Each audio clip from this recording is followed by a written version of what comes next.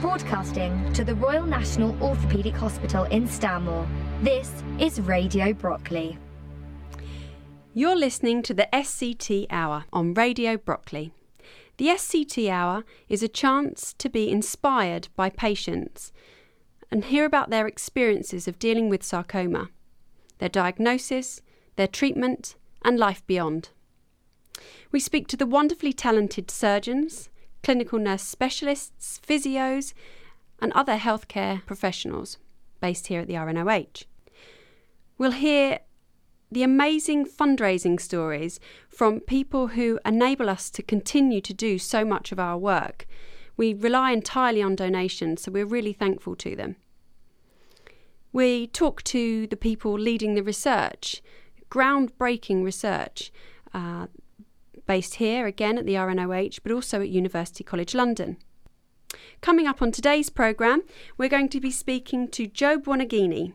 Jo's been a long supporter of our charity, and I'm hoping she'll have lots to tell us about her time with us. But before all of that, we're going to have our first song. We're going to have Fleetwood Mac, Little Lies.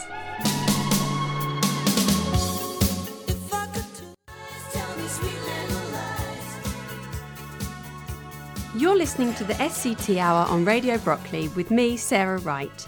Today I'm joined by Jo Buonaguidi, and Jo has been supporting SCT for a number of years now, mainly through her love of art and her generous gifts to us through designing our Christmas cards.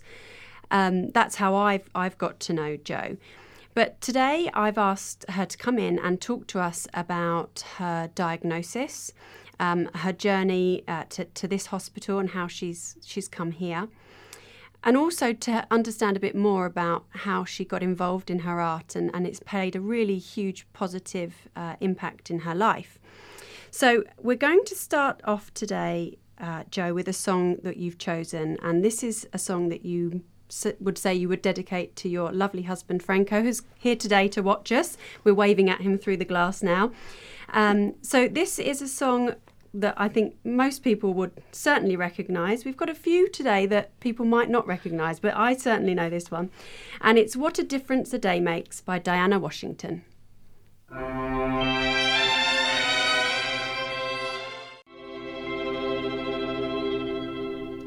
That was What a Difference a Day Makes by Diana Washington. So welcome, Jo. Hello. Thank you so much for coming in to speak to us. I think you're such a wonderful person to talk to, so I wanted to share you with everybody. I wasn't going to keep you for myself. So can you tell us a bit about how you came to get your diagnosis? Yes, well, it was back in 1985 and I thought I had water on the knee. I was playing a game with my stepson and I kind of fell and the pain was excruciating. So that really forced me to go to the doctor because I'd been putting it off, just thinking, oh, this will get better.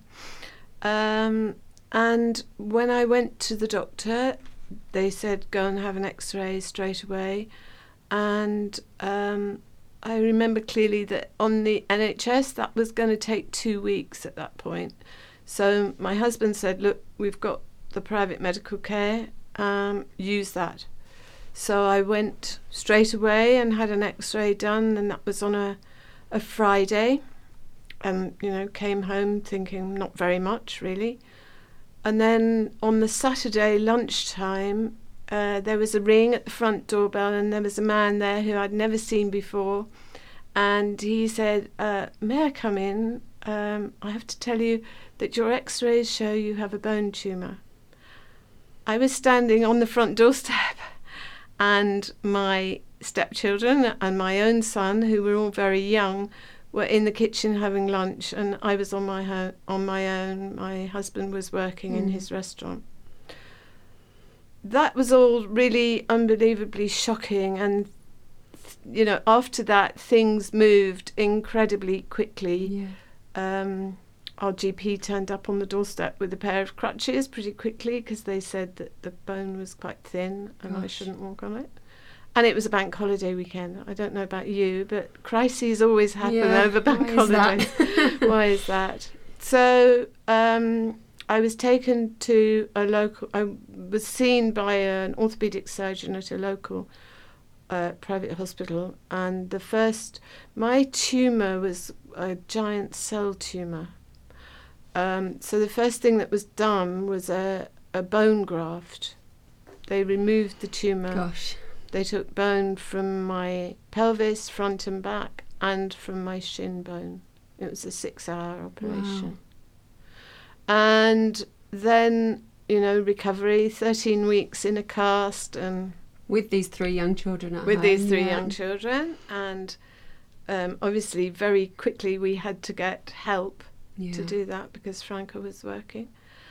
And then in the September, I kind of knew that the tumour had come back. And I know this sounds bizarre, but I had a pain in my big toe.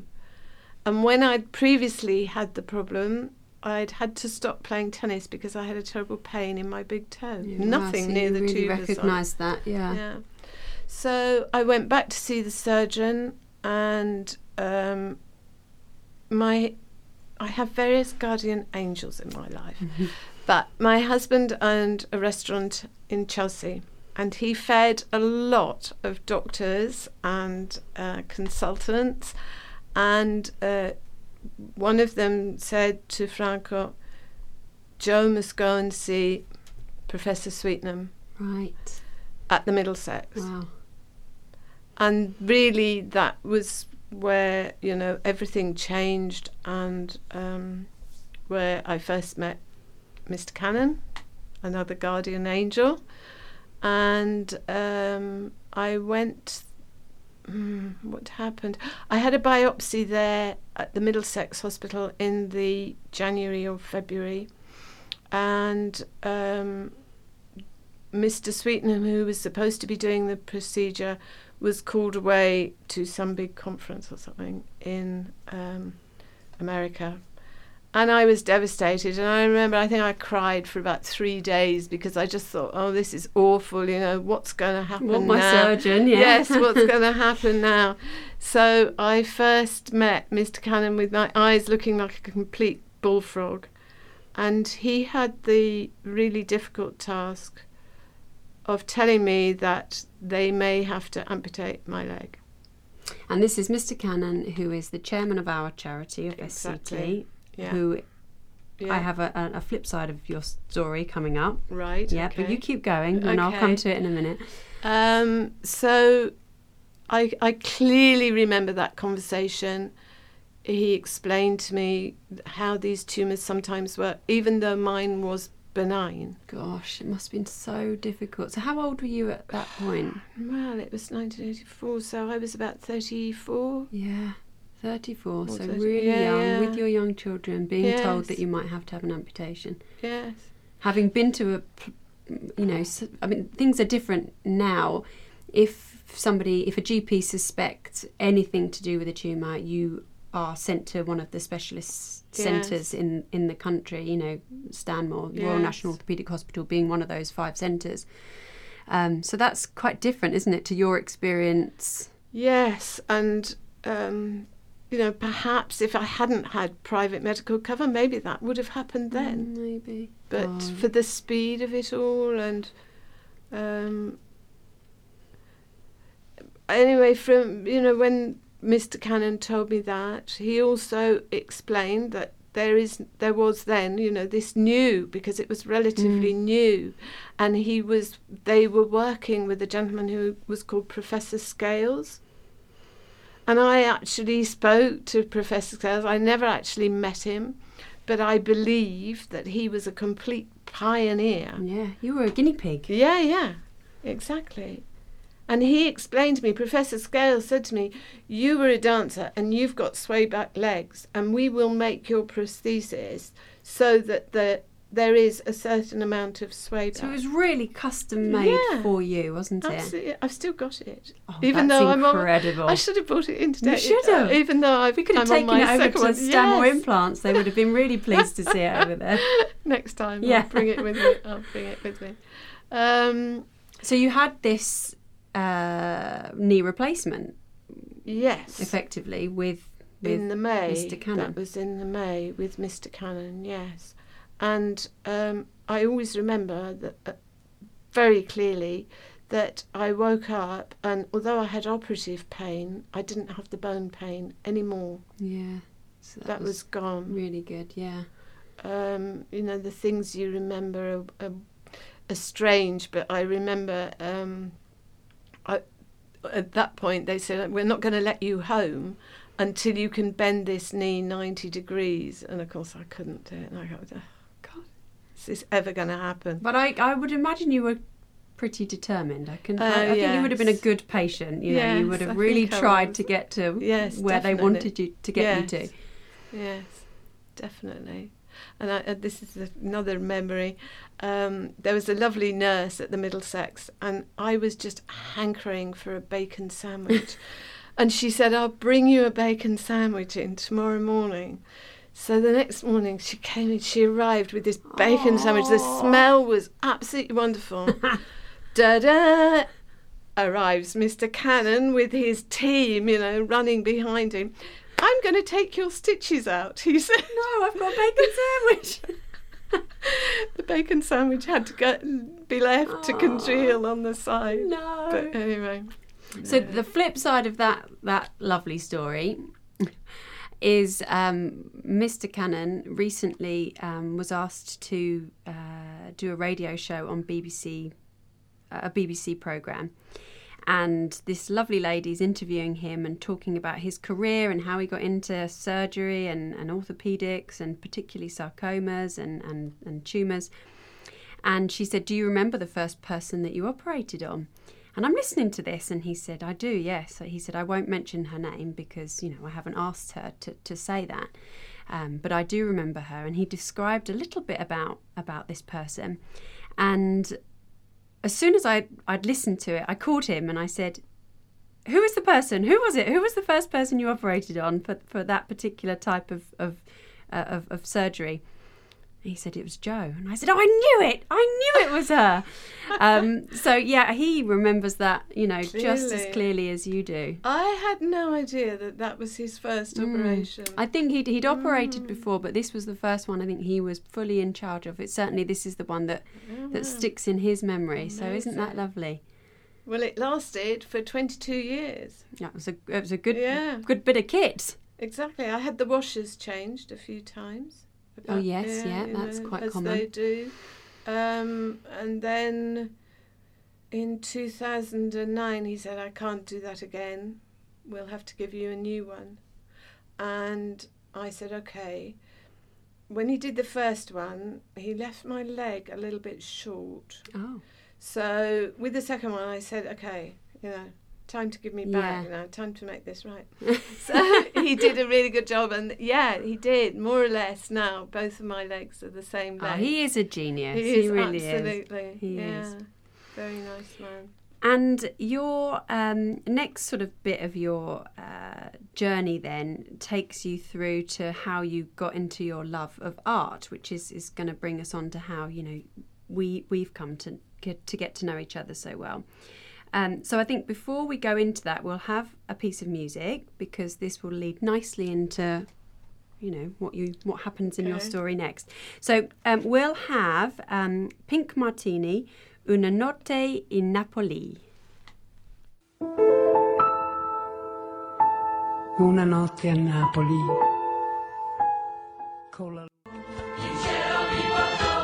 In cielo mi portò. That was Pink Martini, Un notte in Napoli.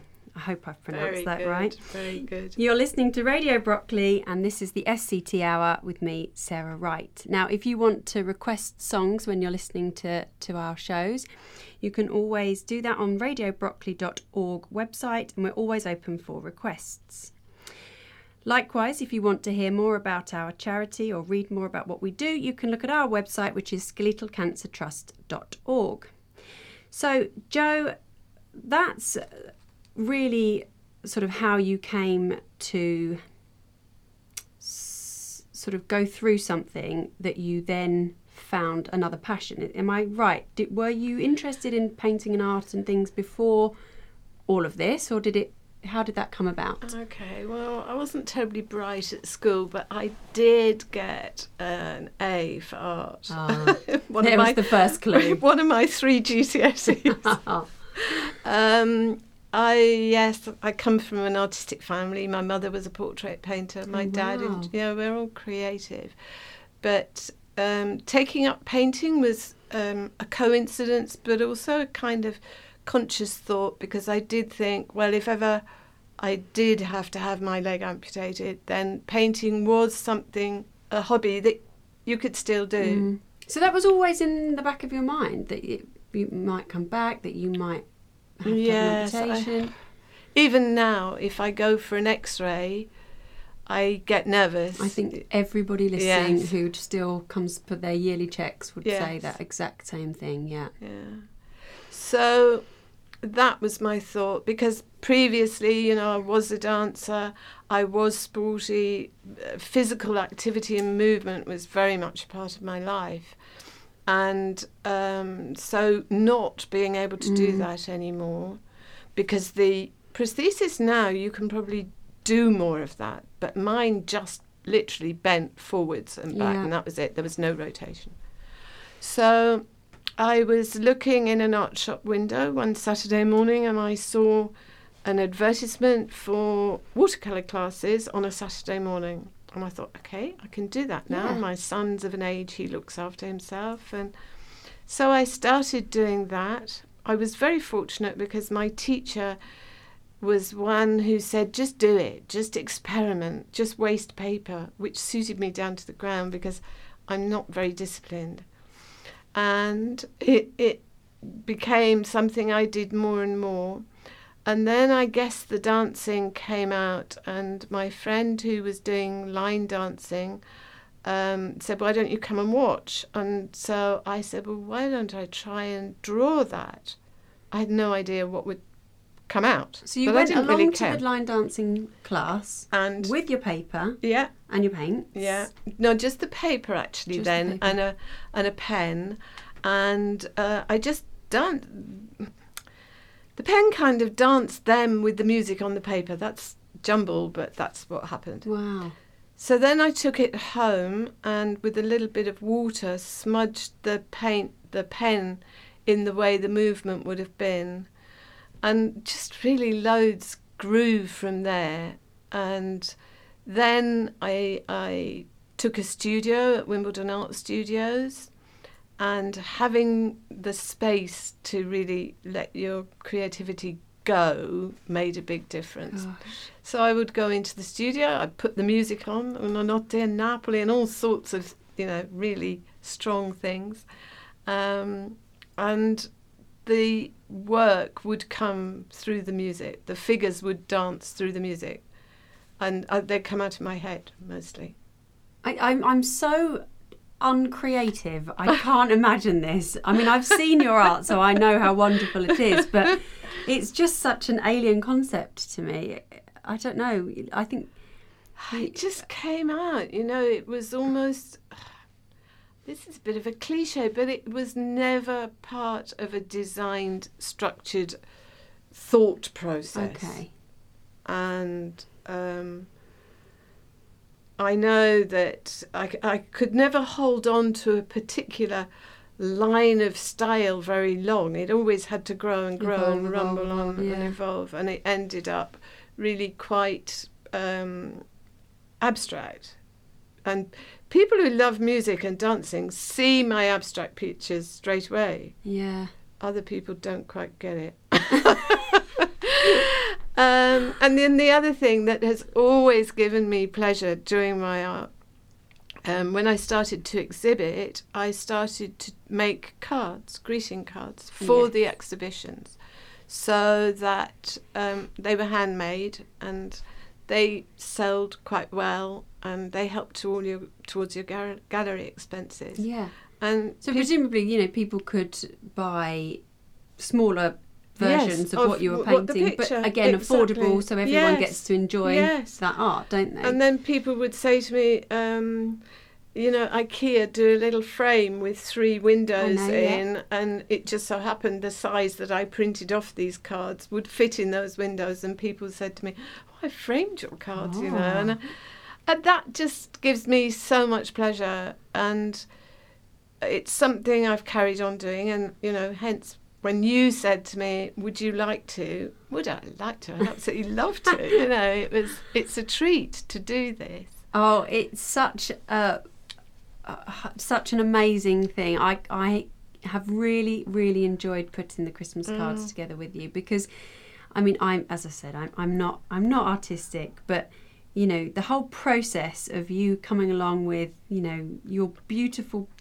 images and saying, what do you think that the SCT supporters would like to see on their Christmas cards that they'd like to send out for each year, and it's really lovely to be involved in that process, having not had to make the art itself, just have to help make a decision.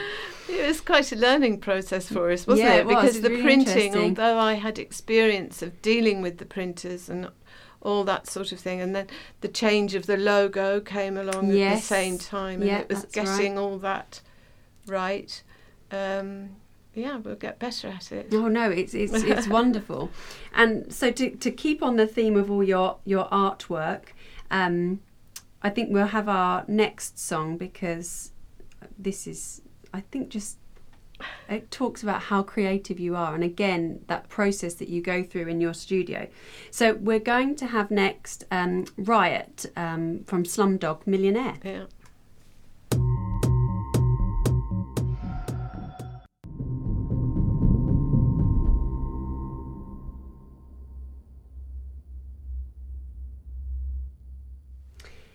That was Riot from Slumdog Millionaire. And just whilst we were listening to that, Jo, you were explaining to me how that music influences your painting, and you've just told me that you would hit your paintbrush to the beat of that music, beat this paintbrush vigorously onto your paper. Against my finger. Against your finger, to then hit the paper, and would break blood vessels in your finger in the name of your art. This is why I won't go that far. I haven't got that kind of dedication. But how did you first start listening to Slumdog Millionaire as a soundtrack to your art? We'd been to see the film, and it's just such a fantastic film. Film. We'd also been to India, and that is such an extraordinarily vibrant experience. India is just full on and colour, and I think we came back and we went to see Slumdog Millionaire, and then I was in my studio, and a man phoned me, and he said, "Can I come and have a look at your work at the studio?" And so I said, "Yes, sure." So I hung up a few things, because usually it was a mess. And this is a funny story. They'd actually been to a charity art auction the night before, and his wife had wanted to get my painting. During the evening, she hadn't felt very well, and they had left a bid with the auctioneer and gone, and they didn't get it. Oh. So they tracked me down, and they said, could they come and have a look at my work? So they came to my studio, and I'd hung these pieces out, and when they were there, they didn't really look terribly enthusiastic, and I just thought, well, this is all right. And then he said to his wife, "Have you chosen?" And she said, "Yes." She said, "I'd like that one." And he said, "Okay." And he turned to me and he said, "And I'll have that one, that one, that one, and that one."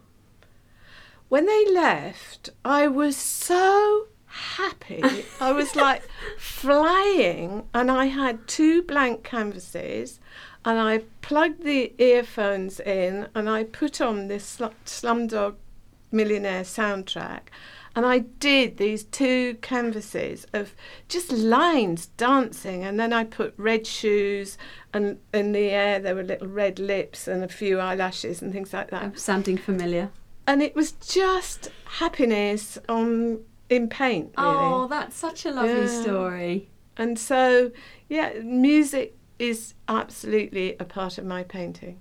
Very important. And do you know, is that the same for lots of artists? Have you come across people who find that that's the same for them? Well, people get inspiration from different things. Yeah. I don't know if it's the same for other artists. It may be, but no, to me, dancing, fun and music are definitely... And have you still got those 2 paintings? No, they sold straight away. Did they? Yeah, straight away. That's amazing. Yeah, and then I've done others, and yeah, people always say they just make us feel happy. Well, that's brilliant, because it's made me... It saw me through some very difficult years. And Franco, my husband, has always been very, very long-suffering. You know, are we going to have dinner tonight? You know? No, I'm still creating. Yes, exactly. And the ironing is sort of climbing up the wall. Yeah. Well, I know he does a good dinner, because yes. I've sampled his cooking, so I know he could have gone and made it for himself, really. So there's another lovely story that I'd like you to tell us about a certain Mr. Cannon, Steve Cannon, who you like to call Mr. C. Yeah. So you didn't see him again for some years after your... No, when after I'd had the prosthesis put in at the Middlesex, you know, you start with the 3 monthly checks, the 6 monthly checks, and I think I probably saw him for a couple of those checks. And then as time went by, it was the National Health Service, so other registrars came in and took over, and I didn't see him again. And I was lucky because all was going well. There was no need for an operation at that point. And I don't know how many years it was later. Could have been about 10, because I think he did the first revision after 10 years of the washers. Anyway, so we were coming back from a holiday in Spain, and we were on a flight, and as the plane landed and I got up to take my hand luggage out of the overhead locker, I turned round and there was Mr. Cannon with his family, and they'd also been to Spain. And I looked at him and I said, "You're Mr. Cannon, aren't you?" And he looked at me and he said, "Yes." And I can't remember, but I have a feeling he looked and knew straight away that, you know, he was thinking, yes, you know, osteosarcoma, lower left, whatever. Yeah, he absolutely would. Remember. It's the most weird thing. I don't understand it. I'm really good with faces and I can remember people. But if you mention a name to not just Mr. Cannon, any of the surgeons, they'll tell you exactly what operation they did, what they removed, what they put back in or didn't. They just remember everybody. Yes. And you can't imagine that, but that's how personal each person is to them, that they remember everybody. So that doesn't surprise me that he remembered you. I still love it. I love that he remembered you. And then I went back to see him. And I think Mr. Cannon, I knew him for I still know him now. Yes. But I was his patient for 30 odd years. So right from when he was a registrar to when he retired. I would say that for 90% of the time, I had no idea, other than I thought he was the greatest thing on earth, that actually he was the greatest thing on earth. He still is the greatest. He was. It wasn't until I saw him on the television that after the 9/11 bombings, they had done something here at Stanmore incredibly special for a particular patient to do with her arm, and he was on the red sofa, discussing this operation had taken. And then I started to realise, this is, he's amazing. I knew he was amazing. I always had this secret thought that he'd gone into revision surgery for me, actually. Oh, that's nice. Yeah, maybe he did. Well, so that he'd be able to, redo that later on. But I think this is the measure of the man. I think he made every single one of his patients feel like that. Oh, I'm convinced. Yeah. I don't think there is anyone that you don't mention that name about him. And I've said it, I'm sure I've said it on one of the previous episodes of this. He came in recently and I walked him sort of around to go and get a coffee, and then we walked back. Every corridor that we walked through, because he's retired now, everywhere we went, staff were coming up to him saying, "Oh, Mr. Cannon," and they wanted to shake his hand and they wanted to give him a cuddle. And he gave time to every single... it took us a while to get to the coffee shop and back. but it's just lovely. Just like you say, he makes everybody feel so... Yes. And that's so genuine. Yes. He really does Absolutely. care about everybody. That is just the man. And all of his patients. Yeah, he's just a lovely, wonderful Yes. man. Yeah. When I came after Mr. Cannon retired, and his follow-on Will Aston had to do a replacement of my washers, and I came back a year later for the checkup, and the man I saw, I can't remember his name, really sorry, and I said to him terribly proudly, I said, I'm a patient of Mr. Cannon's, and he said, I think I've heard that name. Oh no! He was a baby, he was... You can't believe life goes on, but it does. It does. No, it really does. So yes, our Mr. Cannon, and obviously when I spoke to him about your offer of the Christmas cards, and he was thrilled, and then we showed them to him, and I know he sends them out to everybody on his Christmas list. He's a great fan of your art and your work. So the Christmas cards, as I say, they're something that we sell each year in the lead up to Christmas. And if you're interested in supporting us and supporting Jo and other people with sarcoma, obviously that's where the money goes back into research and helping to improve life for people with sarcoma. You can look on our website, which is skeletalcancertrust.org, or you can email me, which is rnoh.sct@nhs.net. So I think we'll go on to talk for your next song, because we have talked so much about this great man who, there's your husband, and then there's Mr. Cannon. So you started off with a song for the first man in your life, which is your husband, and we'll finish with a song for the second great man in your life, Mr. Cannon. And it is Simply the Best by Tina Turner.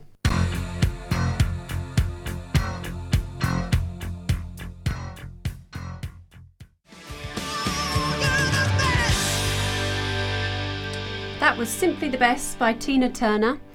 You're listening to the SCT Hour, and this is Radio Brockley. So, Jo, the Christmas cards that you design and help us get into production, one of the other ways that we found really good from the fundraising and selling those cards point of view was to actually approach other people or wait for offers from other people to sell them on our behalf. So we had,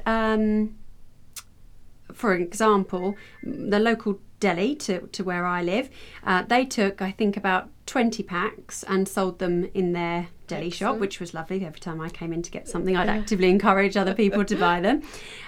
We also had a lady who has a country shop selling all sorts of things you would need to live in the country, and she took quite a number of boxes for us, didn't she, and sold them, which was fantastic. You had your hairdresser. My hairdresser, I made a shoebox look very pretty, and she sold 16 packs just from a shoebox, which is amazing. Lots of little venues like that are really helpful. We had a local pub, actually put them on their Christmas tree and made them part of their Christmas tree decorations, so people could come and take them off and buy them there. And other village shops, really village shops sold them for us as well.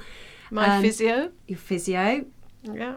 I think your idea made me go and take some to my hairdresser, and she sold some as well. And also we had a couple of coffee mornings where, we invited people round just for a nice coffee and a conversation, and they weren't allowed to leave until they bought some, as well as selling them around the hospital and then the hospital shop here. So it was just such a, the whole process has been really enjoyable, from, getting in touch and seeing your wonderful art, to producing them, getting them arrive in the big UPS truck, taking them out to our contacts, and it's been really fun. I really can't thank you enough for that. It's been a pleasure. And also the free lunch that I got at your house with your lovely husband was also very nice. So it just comes to me, as we've talked about your art so much, that people listening might actually want to see some of it, or just see what we're talking about as we're as they're listening to this. So how can people see what you've done? They can look me up on Facebook. I have a Facebook page, Jo Buonaguidi Paintings, on Facebook. And we'll put a link to that on the radiobrockley.org website, and certainly on the skeletalcancertrust.org website. And I think we'll put some of your paintings, if you've got some pictures, we can put on there as well. Yeah. But I really, when I came to visit your lovely home, and thank you, that was a lovely afternoon, I got to see some of your paintings, and they are really beautiful. I did think I could get a few off the wall and run with them, but it was a cold day, I didn't. So thank you again for sharing that story with us, and thank you so much for coming in to talk to us. It's been so interesting to hear about your journey and where you are now, and it was such a long time ago, and how positive you are, and thank you for raising awareness about your diagnosis and how great and full a life you've had after all of that as well. So I'm hoping that will be inspiring to people. It certainly is to me. So thank you so much. It's a pleasure. Thank you. That day was the worst day of my life, but my leg has brought me so many beautiful things into my life, beautiful people, and it's been a big part of my life, but a brilliant part of my life. And that's really important, isn't it, to be able to take the positive and be thankful for a situation that could have been, could have really sort of dragged you down, and you managed to find a way through that. It's not good when your children are young and you're sick, but I think sometimes it's worse for the people around you. I hear that a lot. Yes, I do hear that a lot. You just go through it. You have to go through it, and they have to pick up the bits, really.